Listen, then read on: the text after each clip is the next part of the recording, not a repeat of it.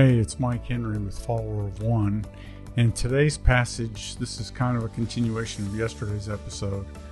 A little further down in John chapter 6, in verse 19 and 20, it says, "Then when they had rowed about 3 or 4 miles, they saw Jesus walking on the sea and drawing near to the boat, and they were frightened. But he said to them, 'It is I. Do not be afraid.'" Have you heard that one of the most popular commands, or the most commonly repeated command in Scripture, is "do not be afraid" or "fear not"? I have studied that a little bit, and I have looked around. It does appear to me to be one of the most often cited commands in Scripture. Fear not. This story is told in all 4 of the Gospels. And each time Jesus said, "It is I, do not be afraid." Every translation basically says, "It is I, do not be afraid," or "It is I, fear not." Jesus is basically telling them, don't be afraid of the storm, and don't be afraid of what you see me walking on the water. It's not the end of life as you know it.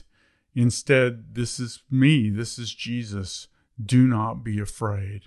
We get told over and over and over again in Scripture that it's our job to choose something other than fear.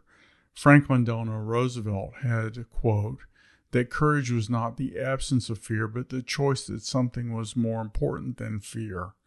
And that's a little bit of a paraphrase. But we have to choose something other than fear. Fear is an easy choice. When you think about coronavirus, racial unrest, stock market challenges, depressions, people being unable to work. Right now, people are going back to school, and we have challenges with how we're going to show up at school, or whether or not we want our kids going to school. There are several things always happening that can cause fear. And I tend to be afraid as well. Often my fear shows up as anger. But there are other times when my fear shows up as like this nervous anxiety. There's certain things that I can think about, like being in tight spaces. I have a little bit of claustrophobia and a bit of fear of heights. And I feel that tension in my heart. I feel this kind of amped up nervousness in my body. But Jesus tells us over and over and over again, and we're told over and over and over again in the Scriptures, to fear not, to do not be afraid. Why? What's the alternative? What do we choose instead? Well, in this passage, Jesus tells them, "It is I.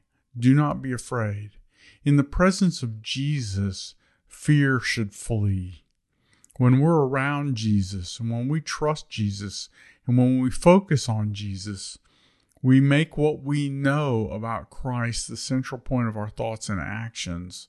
And that brings us peace. It brings us the absence of fear and anxiety. If I trust God with my circumstances, and if I can trust God with my situation, Jesus will give me a plan. I will get a little bit of a strategy. And I confess, I tend to trust my plan more than I trust Jesus. And there are times when I don't have a plan. I can be scared and I can be nervous. But today I want to encourage you. I hope that we can focus on Christ and not our circumstances and not our situation. What can we do because we follow Jesus that says, "Jesus, I trust you"? Let's listen to him. Listen for his voice. Listen to what he tells us to do. And then let's do it. As we act on what he tells us to do, we see the fear go away. Let's focus on Christ today and watch the fear split. The fear will leave. Our anxiety can't hold a candle to Jesus Christ. Thank you for being a missionary in your marketplace and for being a minister. Ask God today how you can give away a little piece of your life so that you tell the world that you trust Jesus instead of your stuff. And finally, also check out our online community. We're building a community where marketplace Christians can help one another. We can connect by occupation or industry and mobilize our friends and each other to make a difference at work. Check out community.follower1.org to learn more. Thank you very much.